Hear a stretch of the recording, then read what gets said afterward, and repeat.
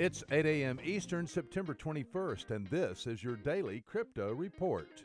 Bitcoin up 5% at $6,723. Ethereum up 7% at $226. And Ripple up 45% at 50 cents. These are your leaders by market cap. Top gainers in the last 24 hours, Ripple up 45%, Mona up 31%, and Quantum up 18%. Today's headlines. Candidates for public office in California may not receive donations in cryptocurrencies, according to an Associated Press report yesterday.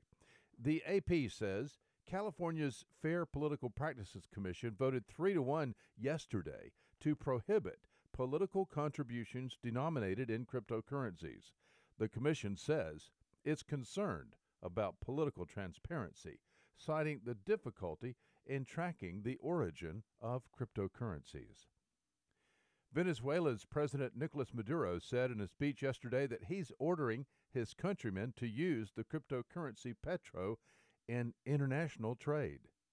The Petro is Maduro's attempt to solve Venezuela's chronic economic problems. According to Reuters, it is unclear what sectors of the country's global trade business will use the Petro, which was officially launched back in February. Maduro has launched a new fiat currency, the Sovereign Bolivar, which is tied to the cryptocurrency. And finally, blockchain firm Bitfury has come up with a novel product. They connected a Raspberry Pi computer to a smart coffee machine and added a circuit board capable of connecting to the Lightning Network. The device allows users to purchase their coffee with Bitcoin. Well, those are your leading headlines today.